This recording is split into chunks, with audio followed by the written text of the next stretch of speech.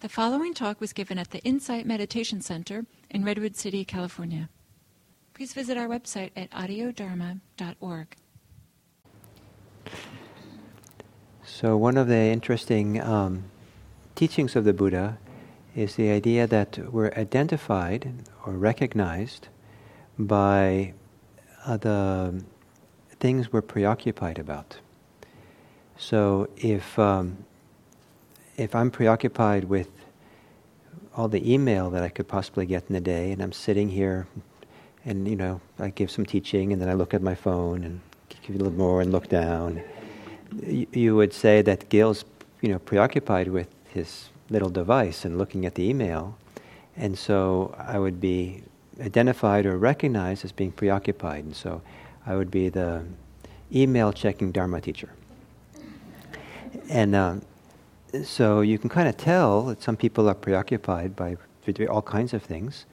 Some people are preoccupied, with things in the world. You see them; some people live in the world afraid. It's not so uncommon, and you can kind of see that they're always checking things out, always looking, trying to be safe. And so there's a certain kind of preoccupation with fear. So they're recognized as being someone who's afraid. If someone is really concerned with finding work, and they're really concerned about it, reasonable enough to be concerned, but really preoccupied with it, trying to find work, and everything all their thoughts have to do with work, work, work, then they'd be recognized as someone who's preoccupied with work and kind of recognized or identified as someone seeking work. So we can go through an infinite number of things that people are preoccupied with. And the important thing is to recognize that people do get preoccupied, meaning they get fixated or caught in some kind of concern that they can't easily drop and put down.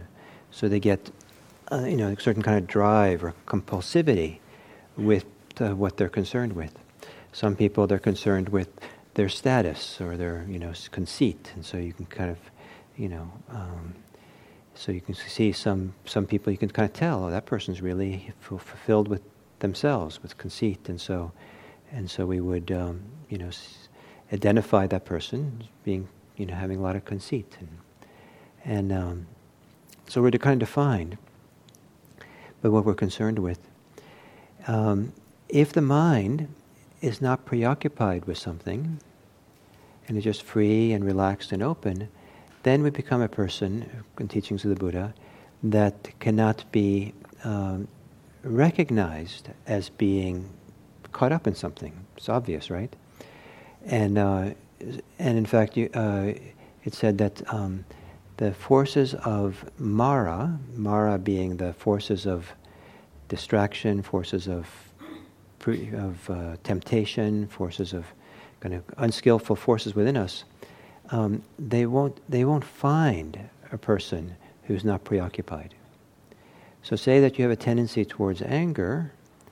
If you're preoccupied, the anger will find the preoccupation and find you, and somehow you get caught by it. If you have a lot of greed or a lot of fear, then the underlying movements towards greed or to hate or confusion will come up and kind of latch onto that and drive it or push it or fuel it in some way. But if we're free, the mind is free and unpreoccupied by things, undriven by things, then Mara doesn't find the person, can't recognize the person, can't identify the person. And there's a great Zen story. I think it's nice, not as great, but it's kind of an interesting one, of in China, Chan story, of there was apparently a famous psychic, something like that, people who could read minds and had great ability, and he wasn't an enlightened person, but just had this kind of ability to kind of read people's minds, and was kind of enamored with wonderful states of meditation, wonderful emptiness, all kinds of wonderfulness, the Disneyland of spiritual life. And then there was a Zen master, renowned Zen master, was recognized as being a great Zen master. And so the two of them met, and the psychic was going to read the Zen master's mind and thought to tune into something really fantastic. And I think they were sitting at the edges of a river where there were sailboats going by, and the psychic was just completely perplexed, because when he looked into the mind of the Zen master, all he saw was a river with boats going by. In terms of the Disneyland of spiritual attainments. It's like, what? Sailboats going by? And so he couldn't be identified in some ways. Just the experience of simple things he was seeing at the moment was what wasn't caught up in it, but that was just going by. And so one way to become free, one way of defining it is, and understanding it, is when we're giving up the idea of being preoccupied, being fixated with things. And as we do that, then in the Buddha's way of looking at things, you cannot be identified. Somehow you can't recognize someone if they're not preoccupied. Now, of course, you can recognize someone. You know their name. You see what they're doing. They're sitting meditating. They're having lunch, whatever. Of course, you can see all kinds of things about them: man, woman, or some other gender. You can identify them. But to really identify them, to really know someone, the tendency is we know people by their preoccupations. Whether sometimes they're wholesome preoccupations. But there's something about when people are not preoccupied by anything, the mind is free, that there's a certain kind of way of identifying them that can't happen. It doesn't mean that they disappear, there's like Mr. Natural who's not really there or something. It means that the ordinary way in which people function in the world, and the way we see each other, relate to each other, is not really there for that person. The person is free. You can't see something. You don't really see. You don't really know them by their preoccupations. Then, so if we look at our own minds and how it operates, we do the same thing to ourselves. We recognize often ourselves by what we're preoccupied with, what we're caught up in, and it often what we're caught up in and preoccupied with kind of drives us and moves us, and in directions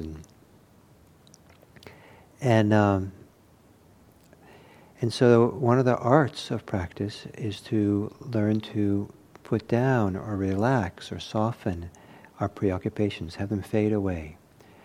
Very few people have a magic button inside. It's like, okay, stop being attached. You push the button and reset, and life is great. If only our attachments were just in the cache.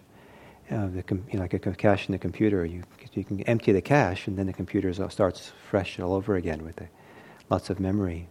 So if only our attachments were stored in our cache, and we could just empty it nicely. But there is no such thing. So generally, what we do is we can count on it fading away. The Buddha once said in his spiritual life that he was teaching, there's no frog leaping. No leaping like a frog, meaning you kind of just leap into the next, stage of maturity. But the tendency often in that early traditions talk about it being a gradual path. He talked about just like the Ganges rivers flows eastwards, downwards, steadily, and inclines eastward, because that's downhill, even though it's relatively flat on the plains of India. So the same way that when we practice, the mind inclines, leans towards, flows towards freedom. And that idea of a river flowing is not an image of a frog leaping, a waterfall. Some of us want to have the waterfall approach to spiritual life, just get there quickly. But the idea of it's gradually. So the word that's very important in the 16 stages of breathing is fading away. And things fade away, and the fading away occurs when a person has a deep understanding, deep insight into impermanence, into how things arise and pass. And impermanence, the word is anicca in Pali, and you find some people who've been around our scene for a long time, they'll say anicca rather than saying impermanent. And anicca comes from the word nicca, and nicca means constant. And means not constant. And there's an important difference between in English saying impermanent versus saying not constant. The difference is that many people, when they hear the word impermanent, say it's not going to last. If everything's impermanent, everything's going to go sooner or later, and I have to accept the fact. The Buddhists keep saying it. We have to accept that everything's impermanent, meaning we have to accept that everything's going to go someday. It's going to come to an end, and I hope it stays for a while. But the idea of inconstant means that it can return. It reappears. It reoccurs over and over again. So, like our breathing, if you go into the details of breathing, it's an inconstant phenomena. The in-breath comes and goes, but it's not impermanent in the sense it's going to, hopefully soon, not today, going to stop once and for all. Someday it will stop. And so the same thing, but it's inconstant. The in-breath is there, it disappears. The exhale appears, it disappears. Then the inhale reappears, it disappears. So the word anicca means more inconstant. So in terms of this insight into impermanence, which is step 13 in these 16 breathing exercises, it arises after the mind is concentrated enough, settled, composed, quiet, and really in the present moment, and no longer has its usual preoccupations that keep the mind from being present. There might be attachments operating, but nothing that pulls us away. And the most common thing are the 5 hindrances. That's the five things that are listed in the text. So we're not caught up in sensual desire. We're not having sexual fantasies. We're not or food fantasies, or comfort fantasies, or more comfortable zafu fantasies.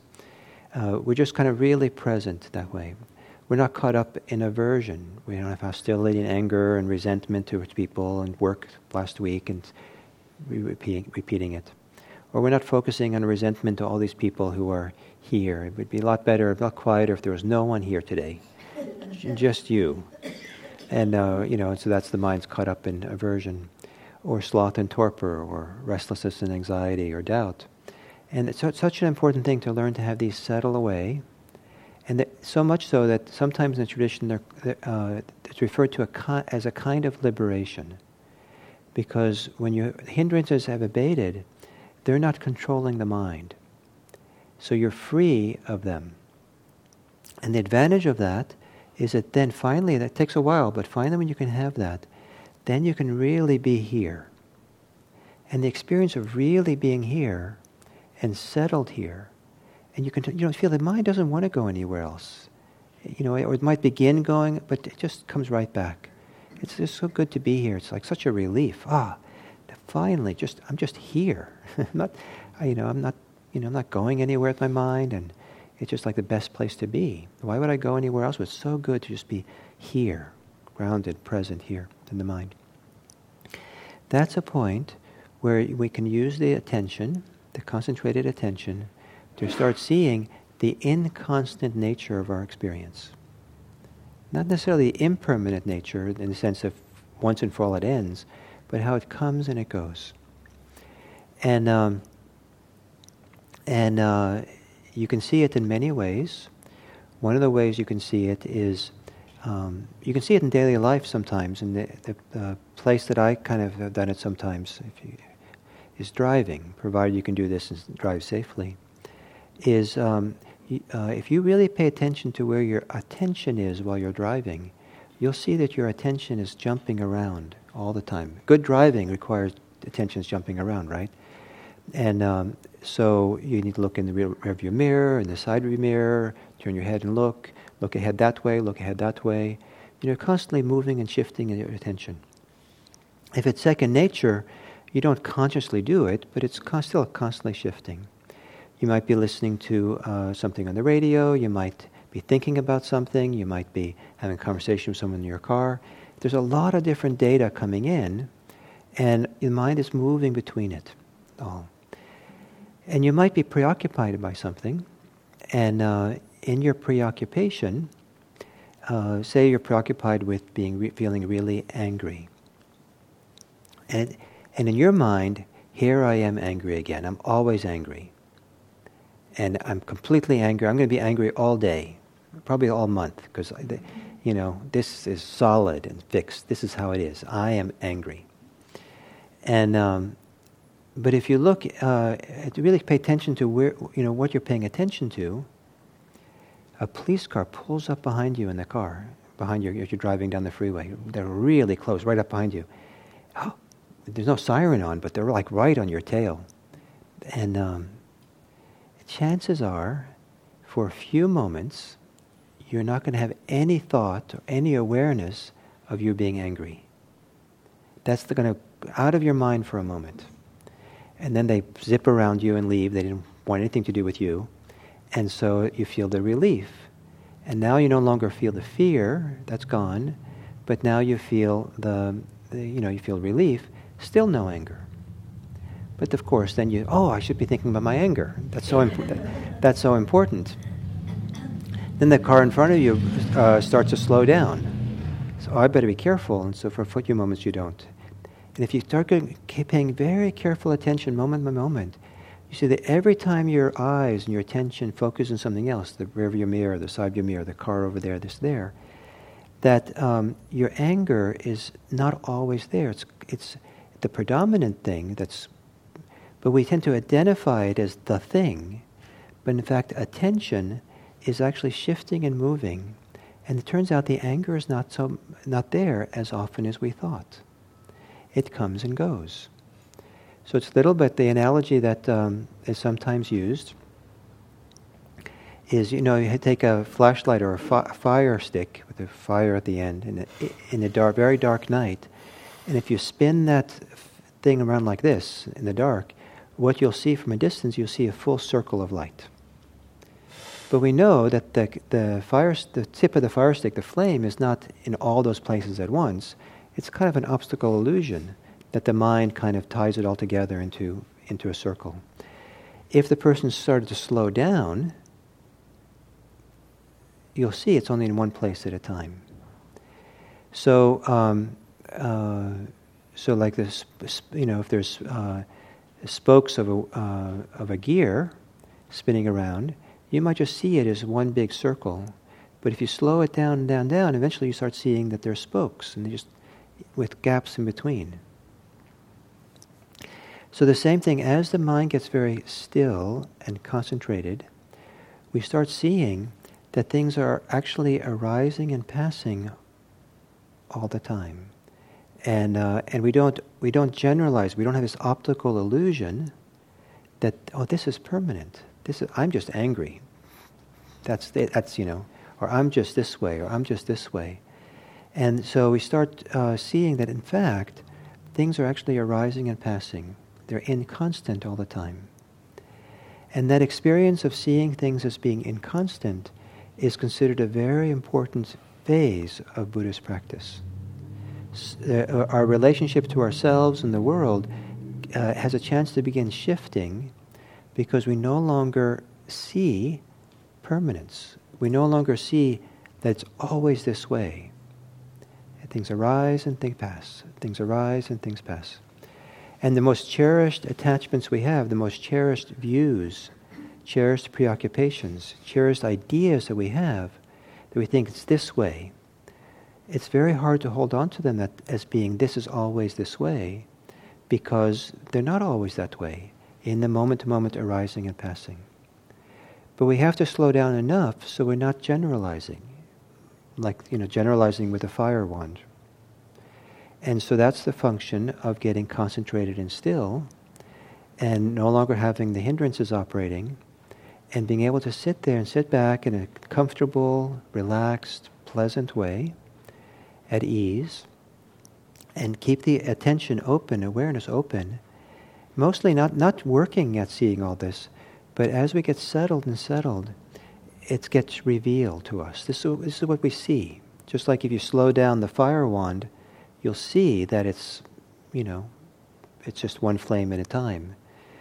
Or if you slow down in the old days when they had the movies, these 8mm movies, and if it's if they go to the movie theater and they play it at the regular speed, you get pulled into the drama, you're preoccupied with it, you're concerned about it, you feel sorry for them, you're in love with them, it's like the whole world that you're into.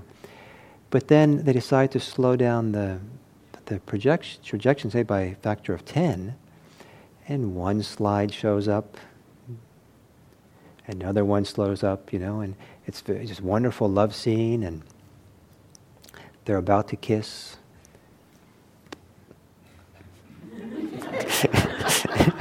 It's like all the drama and all the interest and all the kind of identification with the scene disappears, like just a photograph, and so it tends to shift our relationship to it, and we realize that this idea that there's movement, that's part of the optical illusion that the mind creates. There's no movement on the screen, actually. It's all created by the mind, how it ties things together. So this idea also applies to what goes on in our minds when we're experiencing anything at all. Not that we see things as exactly like an optical illusion, but we do tend to impute or apply permanency to things that are not really that permanent. And so as we settle down, we're not thinking so much anymore, preoccupied so much anymore. We see arising and passing of things. We see that things are in awareness for a moment, and then they're not in awareness because something else has come into awareness. And so there's a constant shifting and moving going on, constantly changing and going on. And then, if things aren't permanent, if things aren't constant, and we're just right there, that allows us to start kind of not holding on so hard, not staying so preoccupied, not being fixated on things, but being able to settle back further, relaxing further. And that relaxing further is called, it involves a process called fading away of attachment, fading away of our way of not what we're preoccupied with, but fading away of the preoccupation itself. Does that make sense? So the inconstant nature is a very important insight of this practice here. And I'll say more about how it works and how it's important. But I thought that, I'm hoping that because it's such a significant insight, and maybe you've never heard it presented this way, that I thought it would be very important for you to have a chance to talk about it together.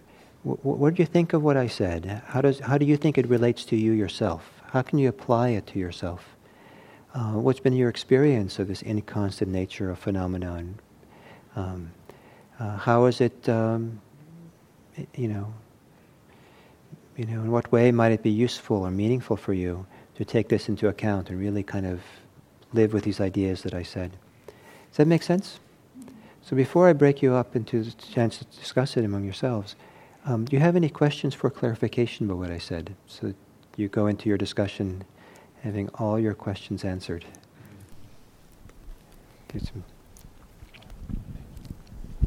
There. Just remember to say your name. Yeah. Pauline. I'm not clear about the preoccupation. If the mind is jumping from one thing to another, then you see the impermanence or the movement, the displacement of one thing by another. For example. But if there is a commonality to the type of preoccupation, or if somebody's in a planning mode or fearful about not taking care of things, the things will appear like they're fading away, the individual things. But the preoccupation with being fearful keeps returning. Pardon? Keeps returning. Keep returning. Yeah. So yes. So that definitely that's the case, and that's happening all the time.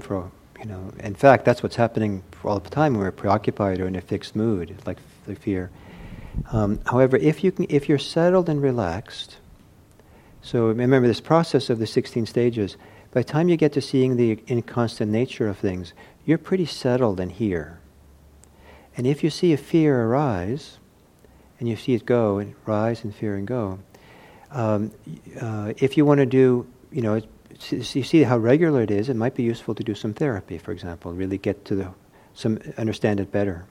But the meditation process is not to do therapy on yourself, seeing it, but rather see that it's arising and it's passing. Who am I when it's not there, in that gap? When it's from the time that it's passed and before it arises again,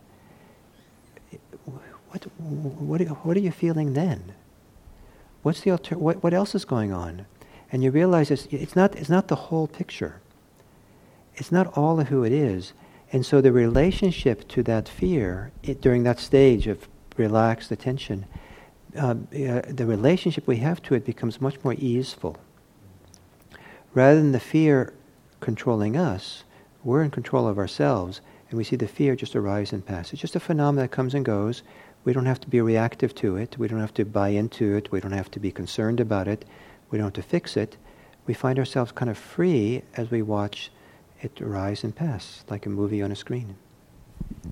So, if you remember that you didn't pay a bill that's... I can't hear you. Hold it closer. So if you remember that you didn't pay a bill that's coming due, or you remember that there's another bill, so a bunch of these little things pop up and you become aware, and they're not permanent. They do fade away. Something takes its place. But are you saying then that the commonality of the preoccupation is not what we're paying attention to? We're Is that okay? But in the meditation, you might also. So if you see how if you know that these are coming and going, then suddenly you remember the bill you didn't pay. This is only going to be there for a moment. That thought, right? And you just let it go, as opposed to, I better think about this. This is really important, and then you start having bill-paying thoughts for the next hour. And then everyone's going to notice and see she's preoccupied about her bills, and that's a bill-preoccupied person. We'll know you as that by that. That's. I just wasn't sure whether we're supposed to maybe notice that there's a commonality, and I was going too far with it. In ordinary life, it might be useful to do that, see commonalities. And what I'm talking about now is a particular context of deeper and deeper meditation practice. And here it gets simpler and simpler and simpler. It actually gets simpler than that. It might be that you see, not that it's a thought about the bills, you see it's a momentary thought. It's so momentary, and what the thought is about doesn't concern you. Let the mind think whatever it wants. You just notice it arises and it passes a thought.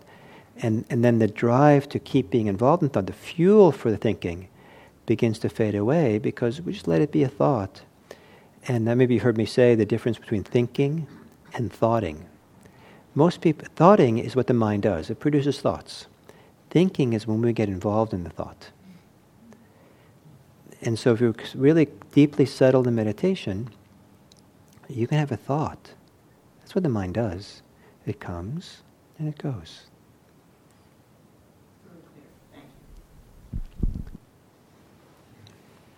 Here, Jim. Okay. It seems like it, Jim. It seems like it would be useful to think I can think of at least two layers of this. So, say you're in you might call it a mood or a mode, anxious mode, that could last for an hour or two, and then on top of that are the things like, a bill to pay, and you're anxious about the boss and this and that. Yeah. So one has a more frequent coming and going, but it's sort of fueled by the underlying mood. Right. And then that's going to go and change. Yes. You'll be in a different mood. How long it stays, how long we see it stay and pass, it might stay much longer. However, the point being that if you're really still and quiet, you'll see that even a mood actually comes and goes into awareness much more frequently. So a mood might be really strong. It might be, let's say that in 60 seconds, say there are 60 different things you think about or notice in the mind.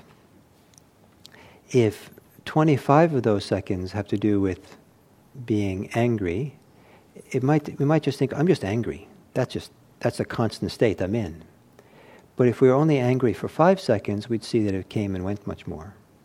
If we thought about our bills for 2 seconds, just there and there, it comes and goes, but the 25 seconds of the anger makes us think, I'm just in an angry mood. But if we slow down enough so that 60 seconds get spread out over 5 minutes, 60 rising and passings over 5 minutes, then we see clearly it's only 25 times that the anger comes and goes.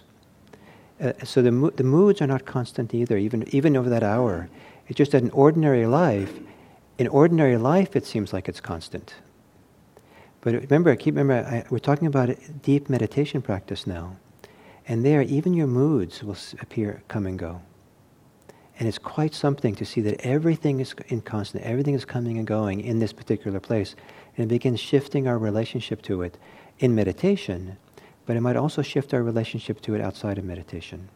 And one of the ways is in meditation, we see everything arising and passing. It makes it a lot easier to understand how not to identify with it, how not to get involved with it. Just watch it go by.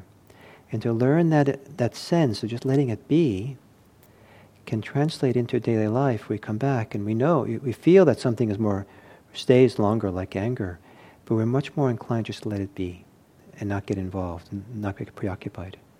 Does that make some sense? Is that addressing your question? Yes. Great. And you can pass it in the back, and then we'll have Bill speak. Yeah. Gil, do you think that this method can be useful for people who experience chronic, severe body pain that just seems like a solid wall? Yeah, absolutely. So when you get practiced enough, you can see that there are gaps. Oh, yes. I mean, it's one of the great things to do with pain is to bring very careful attention to it, very focused and concentrated attention to it. And if you really are very focused, it stops being pain. It becomes heat and tightness and pulling and searing and stabbing. And you really feel, where exactly is it? For exact location. Like I used to do a lot of this when I had knee pain. And just really feel it. And it turned out there was just a little square centimeter. That's all it was.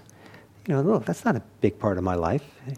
And, as I was controlling my life, this little centimeter of pain. And then if I went really more into it, I saw that it actually had no location because actually and that centimeter was jumping around. It appeared and disappeared, was sparking into existence. But from a distance, looking at it, the optical illusion of constancy, of permanency, it made me think, oh no, this is terrible. It's constant, I'm always hurting. But when the mind is very concentrated, you'll see it sparking in and out of existence. And then the relationship begins to change. So you see that even the pain is just a construction of smaller things. Even the pain is a construction of more minute little momentary experiences that come and go. And now, I'm not going to say that everyone can have access to this, but it is possible at times to really be there and feel pain and or I wouldn't even call it pain anymore, the intensity of it coming and going, sparking into existence. And it's a lot easier to be with then. Yes, please, in the back. Oh, I thought you were trying. Bill, can you bring it to her? She's been trying all this time. What I hear and your name? Sophia. So I hear you saying that the kind of awareness you're talking about is an off-the-cushion kind of deep meditation practice. But is there also room for something that may sound like therapy? And you once said, try tracking your motivations throughout the day. So, and I've done that. It's very useful. But also, if I'm experiencing what you're talking about, say fear or I'm overreacting, I will do what you're saying. I'm really intrigued by it. But what I'm doing now is I'm likely to say, refer it to something that I'm specifically preoccupied with on a general basis, say non-selfhood. So if I'm feeling fear about expressing myself in public, I'll say, oh, that's ego attachment. And it sounds like therapy, but it's more a recognition, a flash of recognition. At least yes. That's where I've come to in my therapy in my meditation practice. Sounds really great. It sounds very, very wonderful. Oh. And the recognition is not therapy. It's maybe a part of therapy, but it's part of Buddhism. Clear recognition of what's happening. Some people would call it therapy if you then spend a lot of time wondering how your mother treated you as a child. Why did this come up? Where's it from? What's the cause? That's valuable to do too sometimes. But that kind of analysis and thinking back and remembering what might have happened to cause it, that's a different kind of analysis than meditation. And what happens is with mindfulness at some point, people start discovering the capacity to be free that comes from recognition. So please. Okay, so one more, Mary. I would appreciate it if you would kind of talk about the difference between the brain and the mind. I get kind of confused because I think I've always thought of like it's my brain. I'm thinking. Yeah. I'm thinking. And yet when you talk about the mind, it seems to me that it's another entity outside of me. Oh. Or something, so I'm really not clear of how to differentiate between my brain that does my thinking, or that's where I do my thinking, and the mind. Yeah. So I don't know if you need to make a hard differentiation. I think maybe for the most part, the brain is what produces the mind, but the brain is kind of like the hardware, and the mind is the software. Mind is the processing side. So, for example, all living human beings, I think, have brains, but each of us have different memories. Each of us have different impulses and intentions and different orientations and different perspectives and different memories and different ways of reconstructing the world and interpreting things. And so the sum total of all this kind of, the way the software operates inside of us would be called the mind. And it's quite varied. And sometimes in Buddhism, when mind gets really quiet, what we refer to as the mind is the capacity to know. And knowing is not, maybe the brain is what it's knowing, but when you're dead, you'll have a brain, but there's no knowing. So kind of like the mind is kind of the operation that's there because we're still alive. That's not only the structure of the brain. Is that something like that? Does that get to it? Starters. And good for storage. And so you have some, so for example, you probably have recognized sometimes that your inner state, your inner way of quality of being, felt happy or sad or angry, irritated or afraid. So there's kind of a mood. It's the mind that's really characterized. It's the mind that's producing that, or feeling that, or knowing that. That's part of the mind too. Mind is not just thoughts. So if I was going to visualize that, would the mind be a different entity, or I start getting these visions of there's the brain and then there's the mind, kind of like a fog or something. Well, see, the mind has no location. So it's easy for people to imagine the mind being, our awareness of the mind being bigger than the brain, or bigger than us, it's wider than us, or small. It's because it has no shape and size, we can kind of intuit all kinds of possibilities to it. It has no boundaries. Because it has no boundaries, it's kind of like a little bit arbitrary how we define it to ourselves. So some people will say that it's boundless. The mind is boundless because it has no boundaries. So you can't, if you use the usual language, words like space, spatial words or temporal words for the mind, it doesn't really fit into that shoebox so well.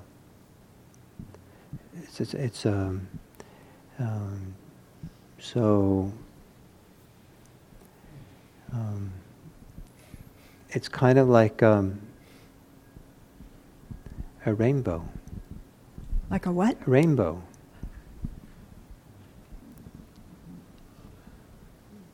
it's there, the rainbow's there, kind of.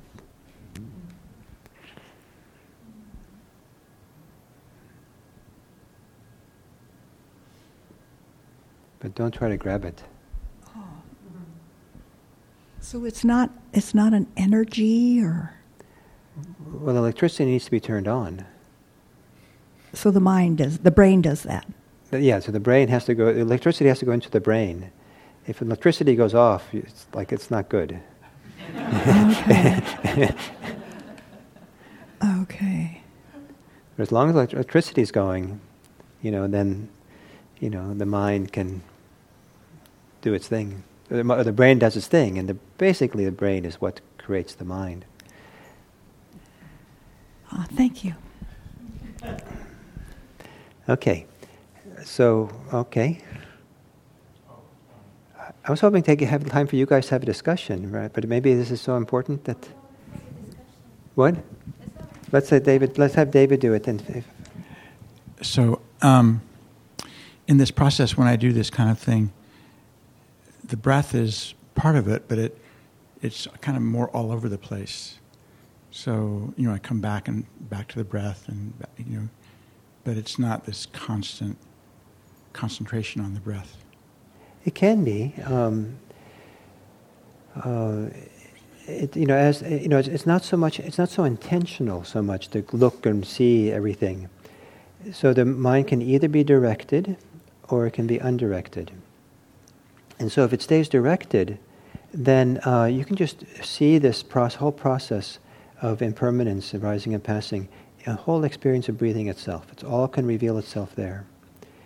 More undirected, the mind's so relaxed and soft, open, that sometimes other things come into awareness, and you see them as arising and passing as well. So it can be both ways. And some people do completely undirected with no particular focus on the breath, and they just see everything arising and passing. So the art of this is to know for yourself what's most useful. Is it more useful to stay directed and stay put on the breath, or is it more useful to open up and different times, different ways is appropriate? I think mine is a hybrid. Yeah. I think it's fine. Okay, so I'm curious. I'd like you to have a chance to talk about all this, and hopefully you can let's take about 15 minutes or so. And so what I'd like to propose is you find one other person and have a conversation back and forth about what this conversation this afternoon has evoked in you. How is it useful for you? How can you use this in your life? How might it be useful for you? And what are your reactions to this whole discussion that we've made this afternoon?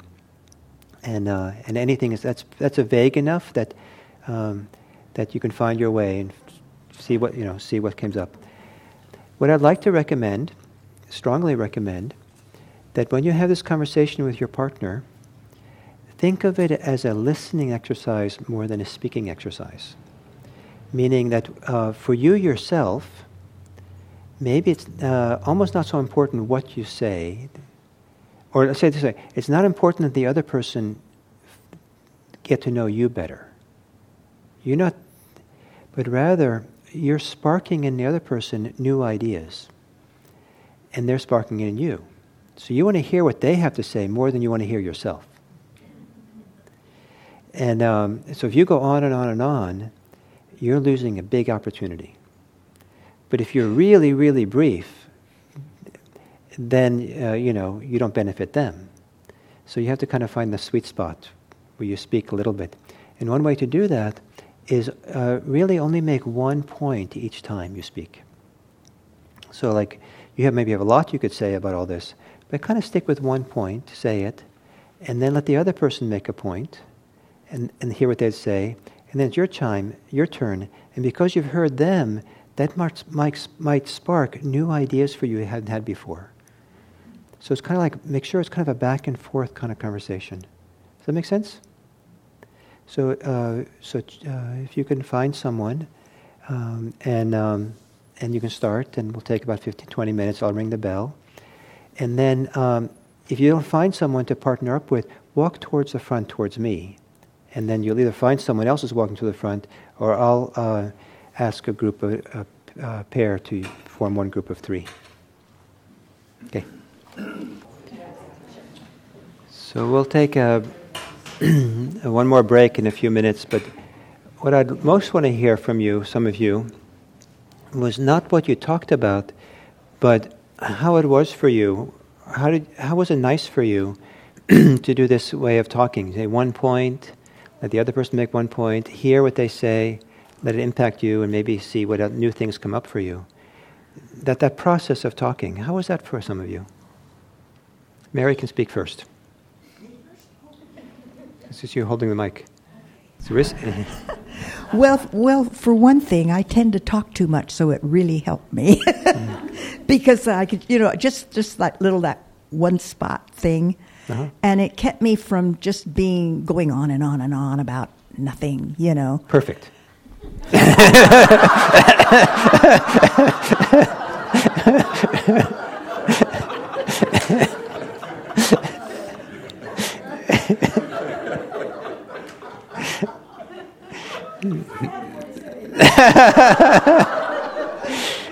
Let's someone else have a chance, please. Here.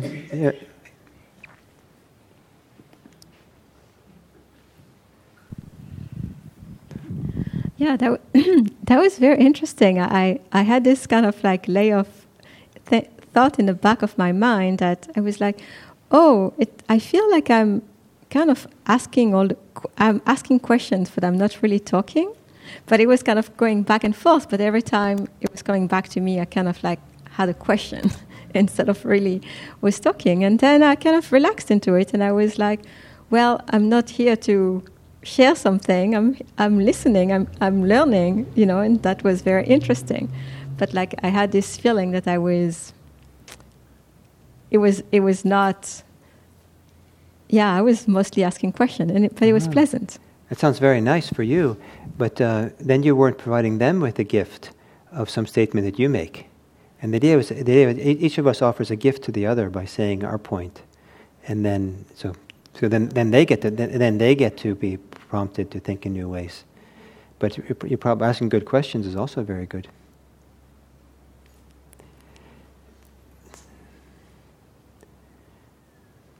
Maybe one more? How many of you felt this was a good exercise? Just the exercise itself, besides the content. Great. So let's take a break. I think we probably have to do 15 minutes, but let's not do more than that so we can come back for the last, just a little more than half an hour. So we'll start again here at 5 minutes to 3. And you can talk now if you want during this break.